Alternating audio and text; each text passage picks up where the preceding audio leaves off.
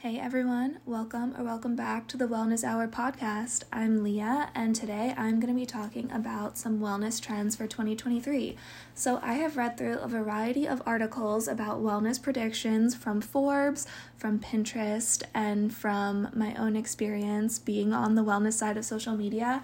And I want to go a little bit deeper than surface level and tell you about some of the ins and outs I've seen working directly with my clients in the wellness industry, as well as the overall global trend predictions. So let's jump right into it.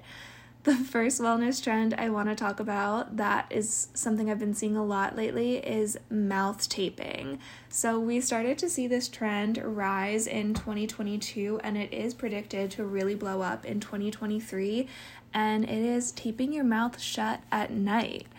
Okay, so there's some interesting data behind this, but essentially it has been a practice in many indigenous cultures for years and years to tape your mouth when you're sleeping, especially with kids, to train them to breathe out of their nostrils. And the thought behind this is that when we breathe out of our nostrils, we have all of the hair in our nose that blocks out any of the germs or bacteria or things like that. We have a filtration system in our nostrils that our mouth does not have. And so when we're breathing in through our mouth, there is some data to show, although it is not 100% conclusive from what I'm reading, there is data to show that the filtration system that we have in our nose is able to block out a good amount of toxins so that we are getting essentially more pure air and more oxygen going straight into our system rather than through the mouth, which doesn't have that filtration system. So while this has been a practice in certain cultures for years, it is kind of becoming mainstream now where people are taping their mouths shut when they sleep at night so that they're able to train themselves to breathe through their nose.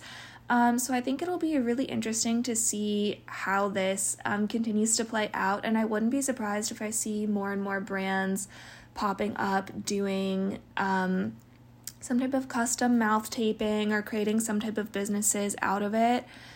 So that'll be really interesting to see, but it is something that I am eager to try. I've tried it once, but just with regular tape, and it was so uncomfortable that I took it off, which also leads me to believe that we might be seeing some mouth taping brands come out of this trend. But time will tell. I have seen a couple TikToks about this, which is very interesting.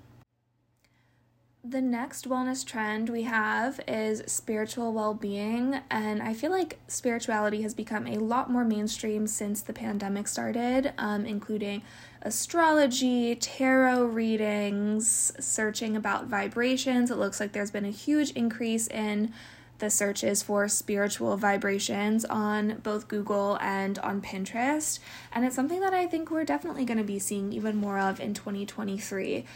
I focus on TikTok in my work with wellness brands, and spiritual well-being has become a very big trend on TikTok, with a lot of people sharing their spiritual morning routines, things they do to protect their energy, and just overall really sharing their practices with being spiritual. And this is something that I think we're definitely going to continue to see. And as far as brands goes, I have seen a large uptick in people being willing to spend money on spiritual services and products, like booking a tarot reading, like working with a spiritual coach or advisor. And I've also seen a lot more advertisements for services that offer this. There's one called Kasamba that I've been getting a variety of ads for. That is basically a company that's like a directory. You can go in and book spiritual services from there, and I think we are seeing an increase in ads from them and companies like them because the market is really moving in that direction.